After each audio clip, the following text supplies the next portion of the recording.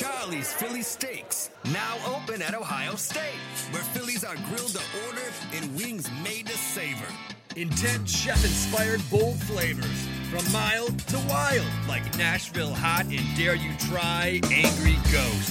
For a limited time, try our grand opening special. 6 boneless wings, Texas toast, fries, and a drink, all for $7.99. Come and find us at 18th and High Street. Charlie's Philly Steaks, always grilling fresh. Blog Talk Radio.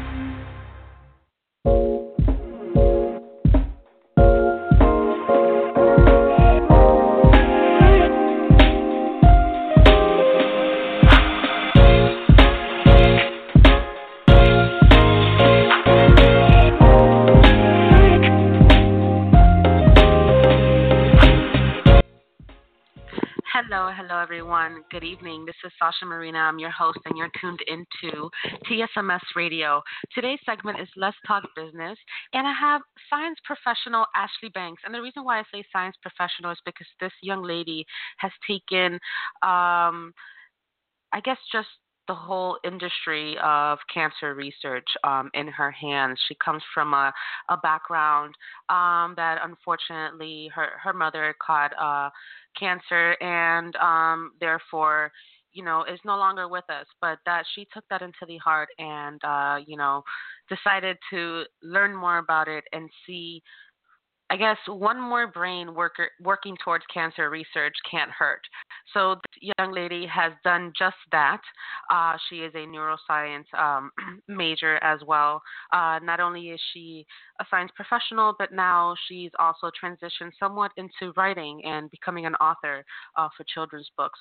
So that is a lot. I mean, and anyone knows medicine takes many, many years in school. So that alone, plus side hobbies such as writing and children's books, plus being an entrepreneur of herself, that takes a lot of work. And, what we do here at TSMS Radio, we'd like to shine the light in these individuals that are just very special and do very special things for the world without us even knowing it, and being someone in part of cancer research, that's very important because, cancer, it's just something that unfortunately takes a lot of lives and or simply is a disease that a lot of people have to deal with and there's no necessary recovery from it. So with all that being said, I'd like to introduce Miss Ashley Banks into our show tonight. Hi, Ashley. How are you? I'm great. How are you? I'm good, sweetheart. Well, thank you for taking your time, first off, speaking with us here tonight. And, you do so many things, Ashley. I'm sure you people pat you on the back all the time. You're very special with the time that you take into cancer research, most importantly. I kind of touch a little base, based on your bio of why the interest of cancer research and such. But, that's probably something that comes from the heart. But was there anything more than that situation that happened in your life that kind of got you really wanting to be in the science industry and the research industry? I think for me, I've always loved science, but it was mainly that situation, and losing my mom that really just kind of just took my drive, into a whole nother level. It was just one of those situations where I just remember seeing her go through so much and just, remembering how sad I was, how confused I was, and not understanding that, the only thing that I could think about was I didn't want another little girl to feel this way. It felt so bad that I didn't want anyone else to have to experience it. So, from elementary school on up, I knew that I wanted to be a doctor. There was nothing else that I really thought about doing or that I had a passion for doing besides this. And being in the industry now that I've always wanted, seeing the patients that I do have and speaking with their families and having these great relationships with them, it only, further my desire to want to, go even further or as far as possible into cancer research. Definitely. And as a young girl, you mentioned elementary. Is that when you found out your mom was diagnosed?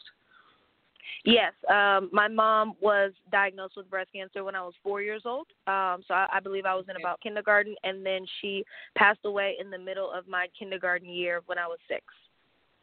Oh, wow. So then my question is completely invalid. Sometimes when we're a little older, I wanted to know if you had ever even heard of that disease. But obviously at the young age of 4 years old, you have never even heard of what cancer is. So therefore, like you said, Right. You're confused, you're scared, you don't know what it is. And then, it's just something that no one's really prepared for because, I'm sure that she went through her chemotherapies and at the end it didn't quite go through. And then others go through their chemotherapy and they get a couple more years in their life, but it's never forever. So, I know that sometimes there's some classified things that can't really be said, publicly, but what is it that gears you towards the cancer research, and what is it about cancer research that we all need to know as a society? Because everyone has a family member or a friend of a family member or someone that has cancer. It's that common nowadays. Like someone has something. I mean, personally, I've had my grandfather pass away from pancreatic cancer, and that was very, very drastic as well because I knew him as a very healthy, strong, like thick-boned man, and by the time he was done, he was practically a skeleton. It was very graphic, you know what I mean? And I personally never really knew what cancer could really do to you until you see it in person. So what is it about cancer research that we as a community and as as citizens of the U.S., I'd say, that we can help besides, just the fundraising? Because there's a lot of awesome profits for that fund, cancer research. Absolutely.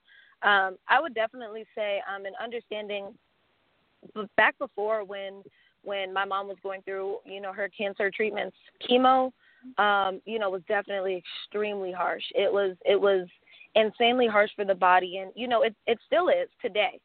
There are certain chemotherapies that are a little less aggressive than others, but at the end of the day, chemotherapy is cytotoxic chemicals going into the body. And what I always like to tell a lot of people, it's one of those treatments to where you're exposing these chemicals, in your body, and it's going in your bloodstream, and they're killing both, it's killing both good and bad cells. So it's killing the things that are helping to, fight the cancer, and it's killing those cancer cells simultaneously. That's a lot of the times why people feel, weak or nauseous, or they're losing weight, or they're having a ton of, all of these reactions, unpleasant and undesirable reactions. I mean, it is what it is. It's chemicals, foreign bodies, hazardous bodies going in the body. What I would tell anyone, and like I tell, any of my friends, my family, strangers on the street that approach me about it, it's all about taking care of ourselves now. I mean, and there's so many different things with lifestyle choices. You can exercise a lot. People would be so surprised how much, walking even 1 mile a day, how far that goes. I mean, eating correctly. There's been so many different studies, scientifically proven that there are certain processed meats, processed foods that have an increased risk of you developing cancer.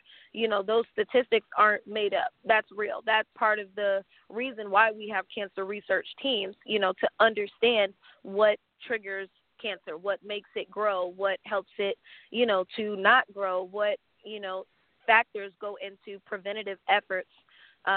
So, I mean, I think all of the knowledge that I gain, I've always said that I'm going to share with people, in a legal sense as much as I can. But I mean, definitely in focusing on taking care of your body now, and understanding that a lot of people used to say, cancer is an old person's disease, but that's just absolutely not true anymore. I have patients who are unfortunately, battling stage 4 cancer, and they're 25 and 26 years old right now. Yeah. You just to backtrack a little bit, going back to how you eat and how your lifestyle can somewhat contribute in the future to being diagnosed. I mean, no one ever knows. I've seen, as you've seen, there's many kids that are somewhat, they get it at a young age, and then there's others that get it at an older age, and then there's other people that you're like, oh my God, he was such a healthy person. Like I said, like my grandfather, he was such a healthy, fit, person. He had his farm, and he liked to work, and that was his whole life. And somehow, some way, he was diagnosed with that at a late stage as well, because that's a problem too. Sometimes we don't catch our bodies acting differently in time before you get diagnosed, and you're already at a stage 3, and it's kind of like, oh wow, like can we even save this?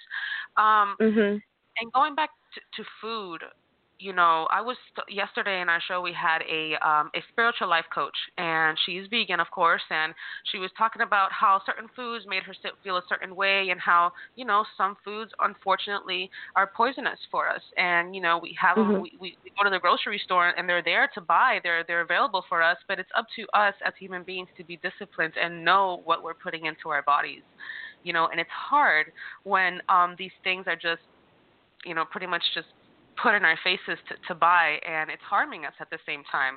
How can one go about just changing that small thing in their lifestyle to a healthier future? Yeah, so that's a great question, and that's fantastic that your listeners got some insight into veganism. I've actually been vegan for 2 years now. My son, who's 8, has been vegetarian for 2. And, it does take, that initial willpower. But at the end of the day, you have to ask yourself, is this unhealthy food worth shaving potential years of my life off of? And for me, that wasn't a hard decision or choice to make, especially since I know that cancer runs in my family.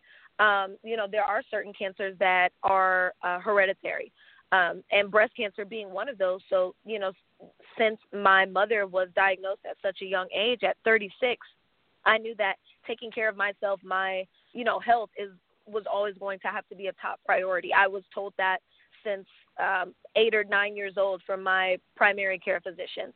Everything for me was going to have to be done a lot earlier than most people. Mammograms, self-breast exams, things like that. I've always had to be cautious. With people, I would say that you have to do the thorough research for yourself. I can sit here and I can spew, so many facts and cancer facts and, nutritional value facts at you. But at the end of the day, if you don't want it for yourself, you're not going to make that change. There's so many different food science documentaries I'll always tell, people to watch. And of course, there's the popular What the Health that is on Netflix that a lot of people have streamed to understand, really what the Food and Drug Administration, is producing, what's out there. Junk food, preservatives, chemicals, added sugar, and every single thing possible that probably shouldn't even have sugar. It's actually just really sad. And I think the more people try to educate themselves or really research for themselves and look into things, the more they'll actually see, and their eyes will be open, wow, this isn't, just this. I thought this was only this. And it really wasn't until I started urging my friends and my family to read ingredient labels. Read those ingredient labels and look to see what's in there. Chances are, if it's an ingredient listed that you can't pronounce and you're having trouble reading as an adult, it probably shouldn't be in your body.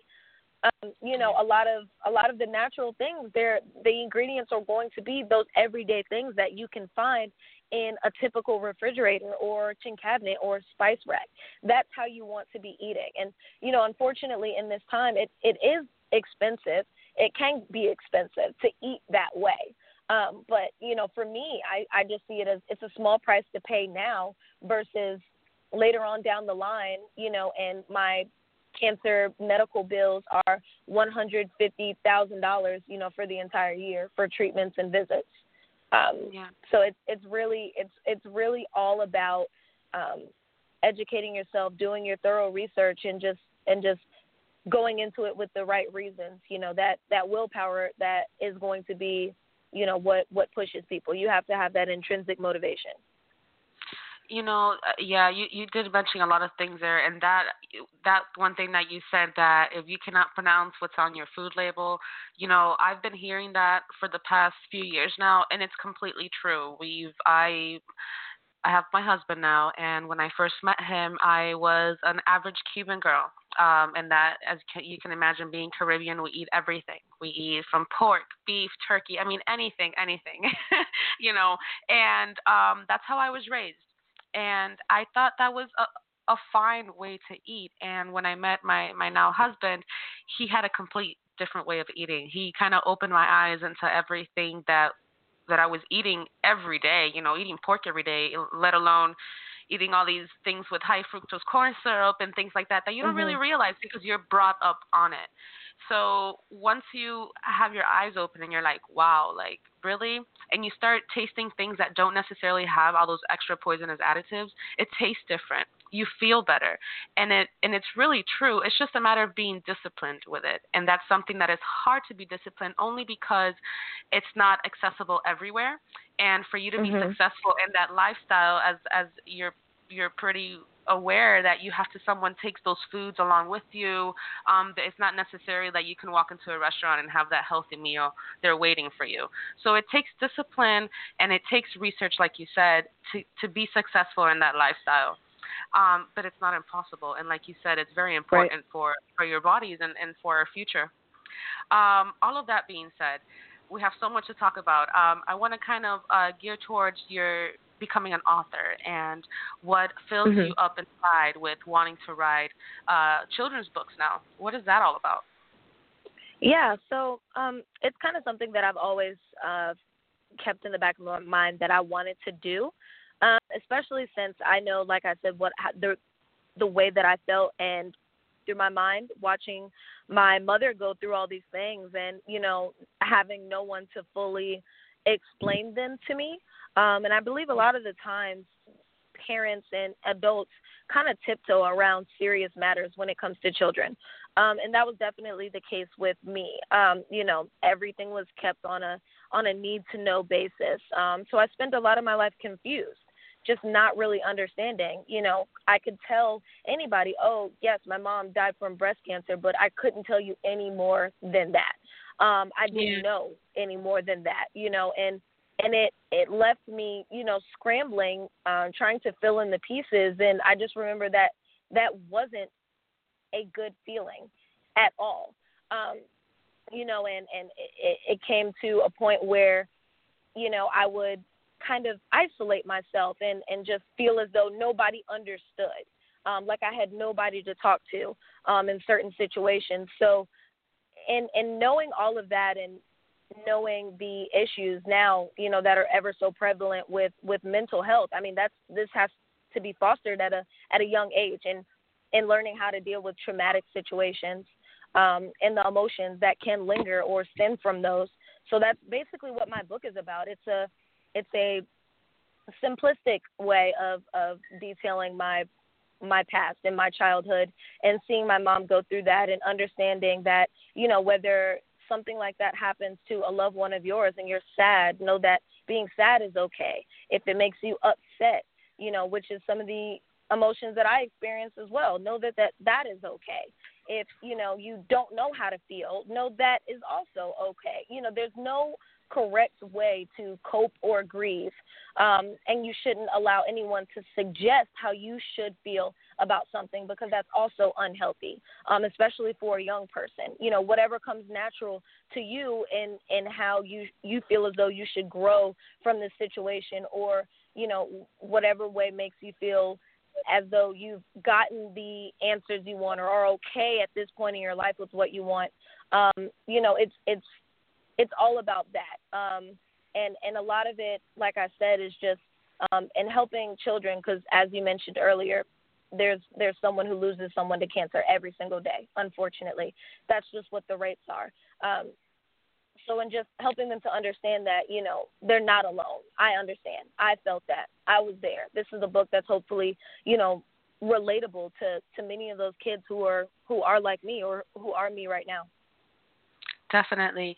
I applaud you for taking all of that once grief into a better future for yourself, because at one point, of course, it was full of grief, and somehow, some way, you just had a brighter future ahead of you, right? And I can tell just by the way that you speak, you're very affirmative, and you're very strong woman. You're headstrong. So I applaud you for that. I applaud you for your success in the medical industry and for your future success in writing children's books. I think that's a great step. And even for yourself, writing lets your mind be free. And the fact that you're writing for children, it just shows that you have a little bit more imagination. You know what I mean? You still have a child inside. So that's wonderful. Absolutely. I want to know if you're doing. Is there anything coming up for you? Are you going to be doing any presentations, any speaking? Because I checked out your Instagram the other day and I see that you were at a school speaking and things like that. So I don't know if you have anything to promote. Yeah, absolutely. So definitely on my website, which is www.gonaturallymary.com. I just opened up pre-sale orders for my children's book entitled "I Love You Forever." As well, in the pipeline for me, I'm super excited to announce I'm actually going on an HBCU tour, speaking at universities about topics such as minorities in medicine, oncology fundamentals, a day in the life of a cancer researcher, and really just helping, other Black and Brown students strengthen their applications for either medical school or graduate school, just because, we need more doctors and scientists and researchers. We're just so underrepresented. So, so far I've spoken at Spelman College, Morehouse College, Clark Atlanta University, and actually, I have Georgia State tomorrow, so I'm super excited for that. And in the pipeline coming up next, it's going to be Hampton University, FAMU, and Morgan State. So just taking this tour everywhere, trying to hit at least 20 different universities and colleges is my goal, and just promote.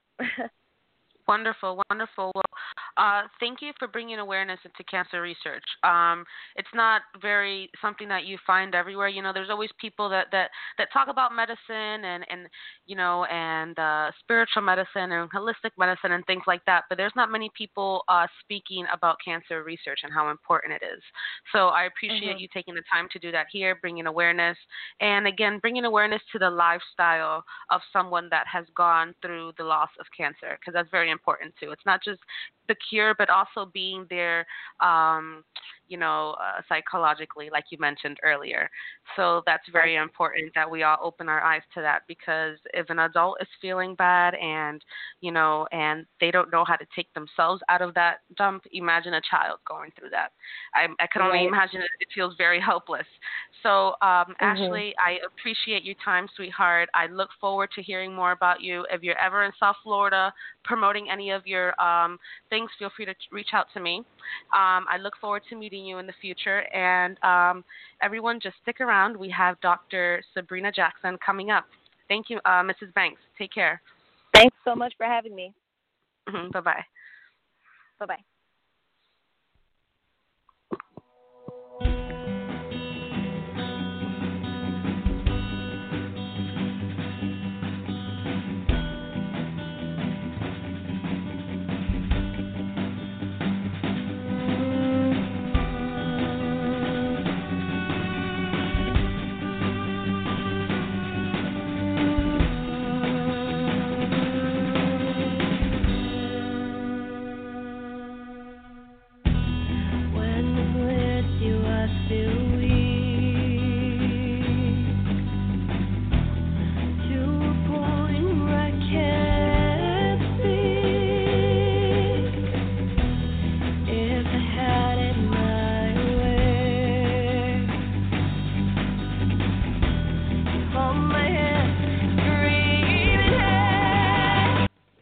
So today we have Dr. Sabrina Jackson. She is an award-winning speaker, and I mean a lot more than that. This whole month of February, she's been celebrating 28 days of love, which is beautiful because February is a month of love, and there's only 28 days in it unless it's a leap year, but it's not this year. So she's celebrating 28 days of love, speaking about love and I mean, what else comes with love, right? It's such an intricate subject. Not all of us are experts. I know I'm not. So, therefore, Sabrina Jackson has definitely made, a career out of speaking about love. And what else is there about love? Let's just have her on the show and let us explain, her explain to us what love is all about and what these 28 days of love mean to her. Hi, Dr. Sabrina Jackson. Hi. Welcome. How Thank are you so much for having me. I am so excited about talking about the 28 days of love. I get excited when I think about love because love itself is an intense feeling that we will have towards a person, place, or thing. So there are people that love people, but then, yes, we can love things. We can have our favorite shoes. We can have our favorite meal. But then we also may have a place that has a special affinity to us, and we can love that place as well. So love is just those intense feelings that we get about a person, place, or thing. It is. Love is very complicated, but you mentioned, people loving themselves, but also loving things. I feel like now things have changed, in these past decades. Things are very materialistic, Dr. Jackson. What do you think? I think love is more than just loving people. Absolutely. Love is so broad. And let me say this, is that if we go back in history, the Greeks had over 33 different names for love. In our language, we have one, and that's love.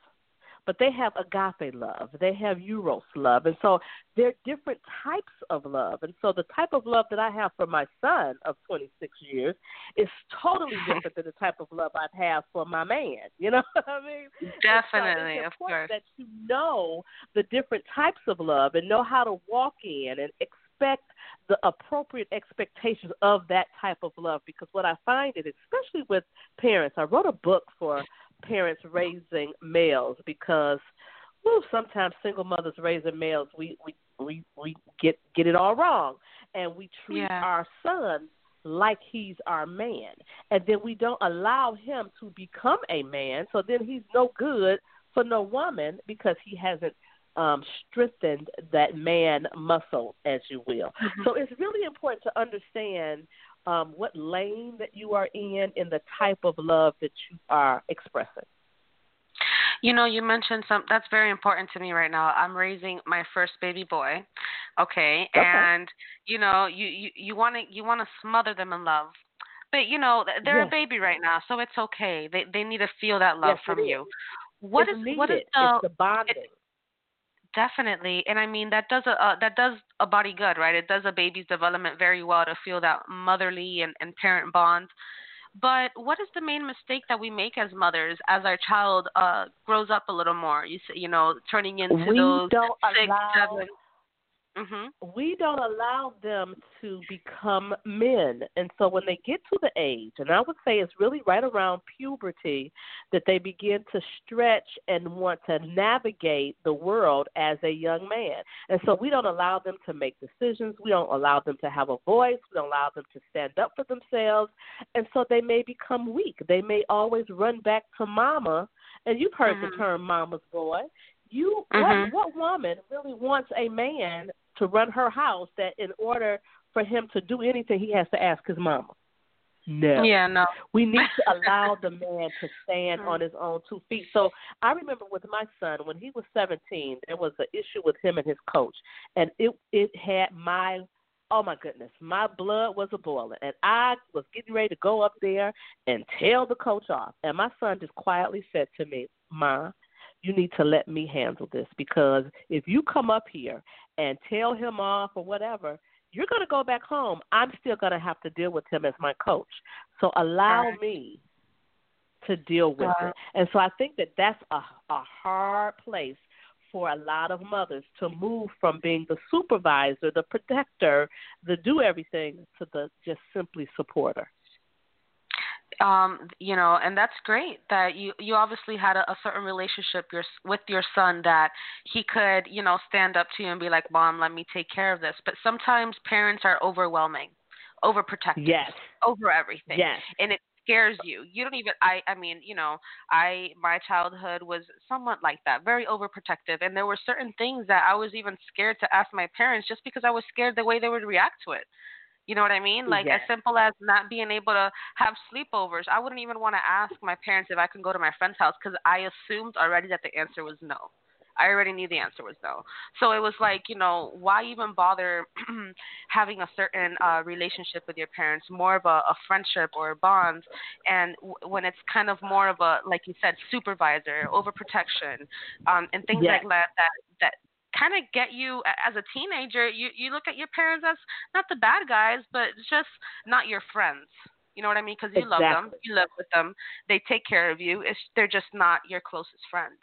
How does one not commit that mistake with their own? You know what I mean? Well, one of the things that I suggest to people is that you need to be an example for your children, especially in the teen years, of real life. And what I mean by that is that they need to see you beyond just as their parent, because you are more than a parent. You're a sister, you're someone's friend, you may be a significant other. So one of the things that I remember is when my son was a teenager, I was single. I'm single now still, but anyway, I was single and I was dating. And I remember my son saying to me, he says, I really liked, as he got older, he said to me, he really appreciated being able to see me in a different light, being able to see me being treated well by someone, being able to see a man open my door, pull my chair out, things of that nature. Because if you think about it, the number one way to teach a social or behavioral skill is by modeling it. And a lot of young people don't have a model. And so when they get into that seat, they start looking at Facebook, they start looking at social media, they start looking at reality TV. And no, you want to be the influencer in your child's life. And you have to be able to be open to being a real person and not just the parent.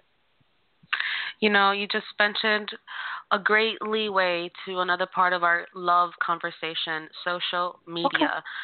Dr. Jackson, I think that social media has taken love on a different spectrum. There's a complete different branch of love coming from social media. You know what I mean? Social media is somewhat of a kind of poisonous thing that we all like. It's like a chocolate cake. We know you shouldn't eat all of it, but you want it, right? You taste so good, you just want to eat all of it. And it harms you at the end of the day. You're going to have high blood sugar. You might be diabetic in the near future for eating so much cake.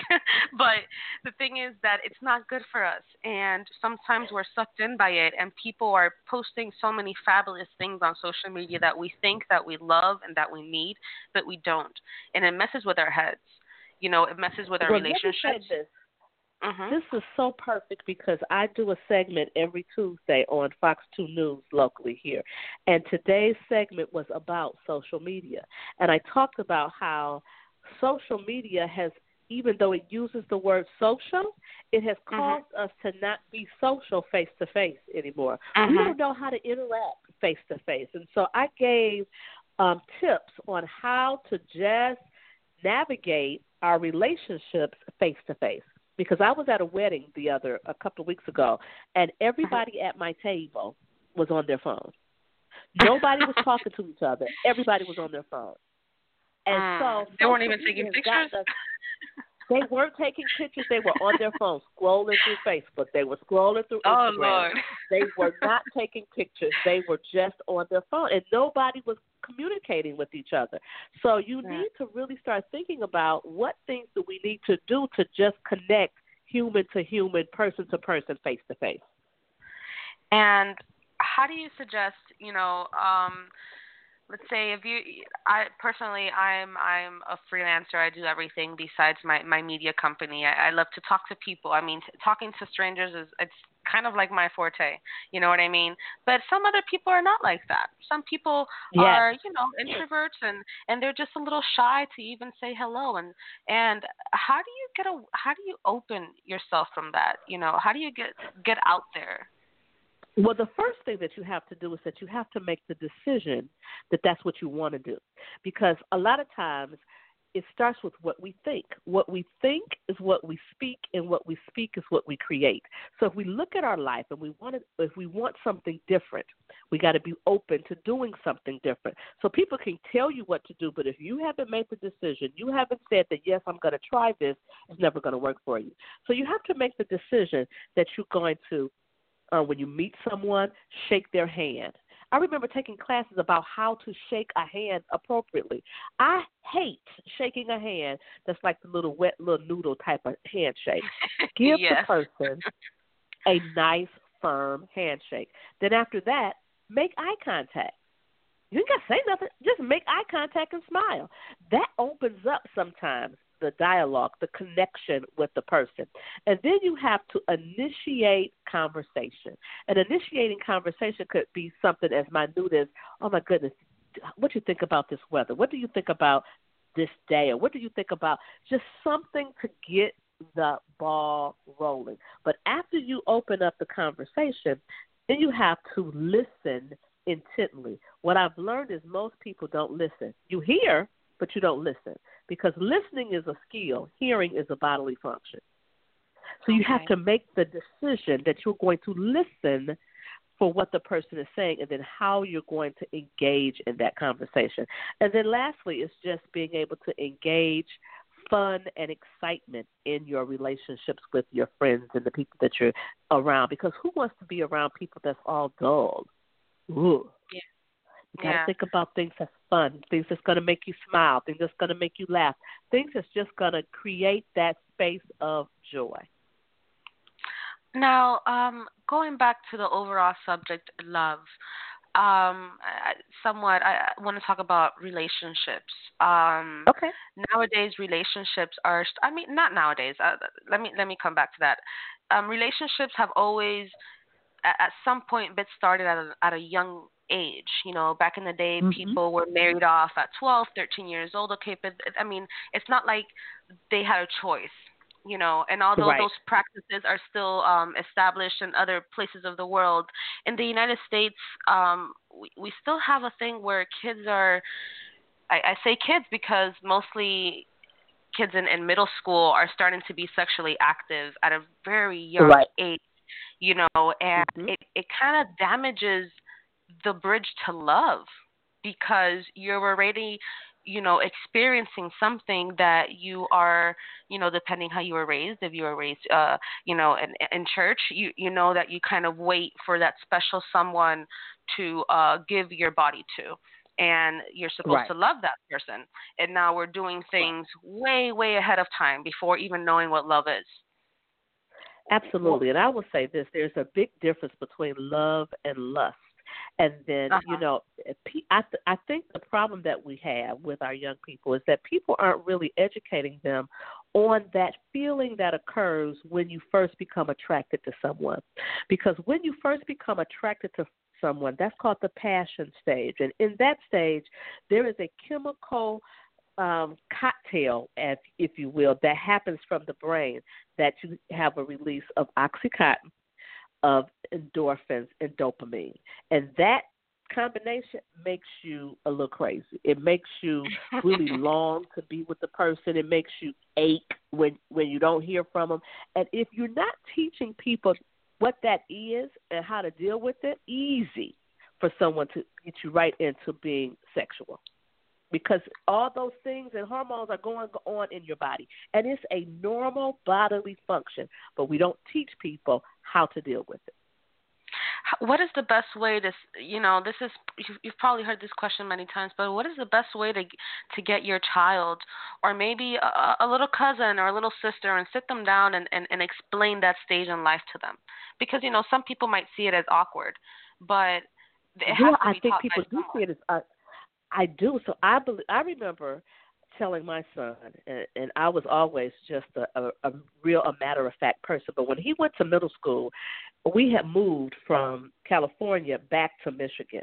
And so he came to school in the middle of the school year. And so what I told him, he was 12, and I said, and he's an athlete, so he's a jock. And I said, when you enter that school, those little girls are going to powwow among themselves and decide which one of them is your girlfriend. You don't even know her name. So then she's going to get on her job to make sure you know her name. She's going to do little things like see you in the hall and go, hey, how you doing? Hey. And you can go, hey. And then she's going to, you know, because they all wear uniforms. And I said, then one day she's going to have her uniform tied up in the front. so that you can like see a little skin, a little belly button or something, and then you're gonna go, oh, okay. Then she's gonna see you in the hallway, and you're out talking to your friends, and she's gonna rub up against you. Well, when she rubs up against you, trust and believe she's gonna have your attention. And so we, in that moment, got to talk about what happens in the body, why it happens. How do you control yourself? What do you do to calm yourself down? And, of course, because I was a single mother, I had men also, my brothers and his uncles, who would talk to him from a man's perspective. But you got to have the conversations because it's real-life stuff and it's happening. Definitely. And I feel like nowadays not now again, it's always been out there, but I feel like the media now exposes so many things that have never been spoken about. So I feel like now we have to take care of our boys. It's good as a mother that you're very straightforward and explain to him what those things are, what it is actually going on in his body and how he should take care of himself and be cautious of young girls, because in this age, you know, you have to protect your boy from being hurt by a girl making a false accusation. I mean, I'm sorry to say it, but it's completely true, you know, and to you, you know, the mother, he's a sweet boy. He would never do that, but who knows? And at the end of the day, you have to teach them to protect themselves. It's so interesting that you even talk about that, because as we talk about love and we talk about relationships, I remember when he was about 9 or 10, one of my girlfriends says, "Oh, your son's so handsome. I'm sure he's kissed a girl." And I said, he ain't kissed no girl. He ain't thinking about no girl.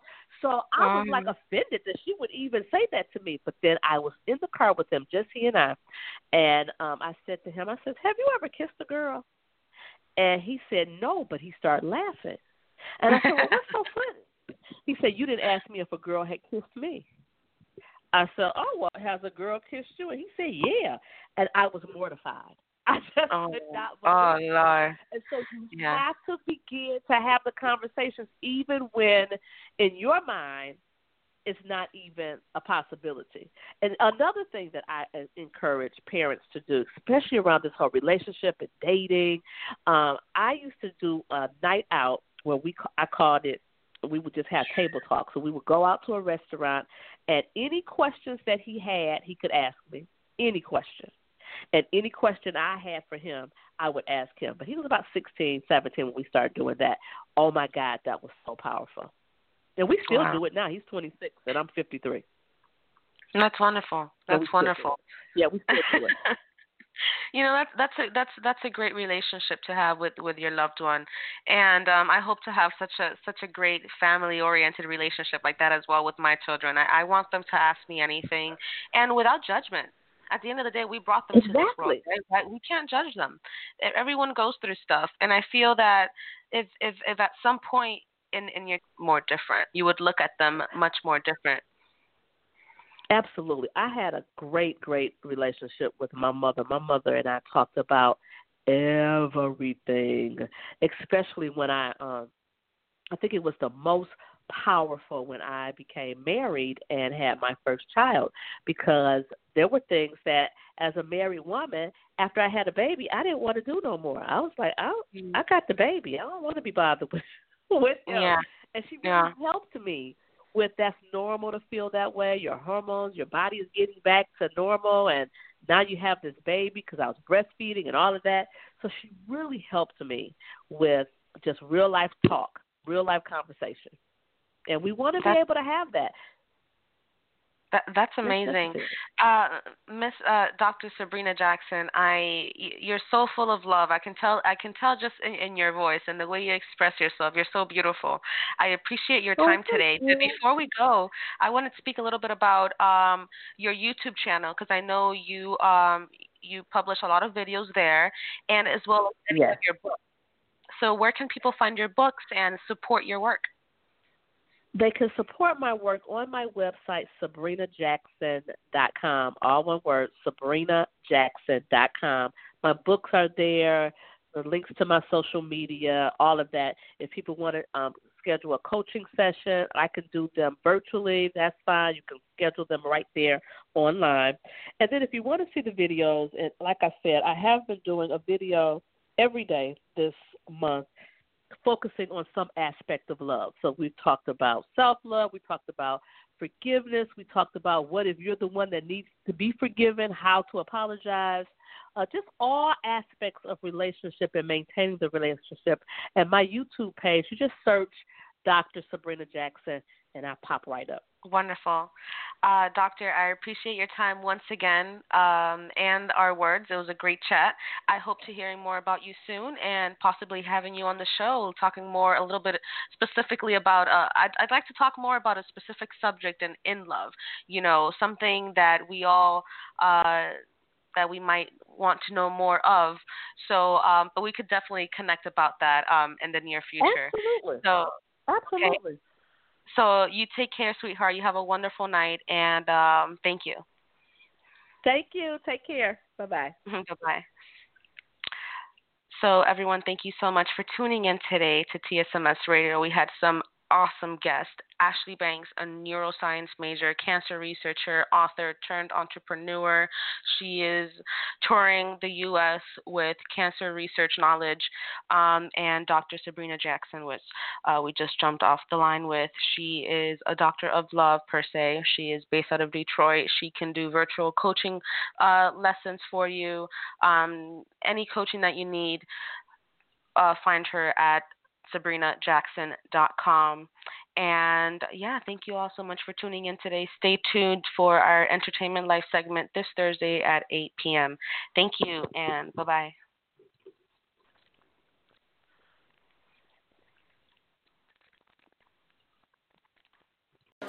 Charlie's Philly Steaks, now open at Ohio State, where Phillies are grilled to order and wings made to savor.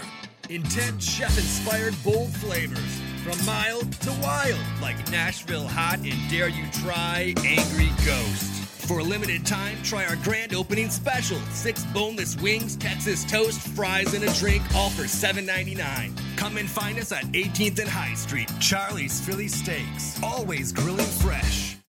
At Planet Fitness, you can get down with your judgment-free self. Join for only $1 down, $10 a month, no commitment. Now through January 15th, Planet Fitness has cardio, weights, and locker rooms that sparkle like a glass of New Year's champagne. Only $1 down, $10 a month, no commitment. Now through January 15th. Join in club or online at planetfitness.com. Planet Fitness, the judgment-free zone. Offer expires January 15th. Stop by any of our 15 area locations. Annual membership fee applies. Participating locations only. See club for details.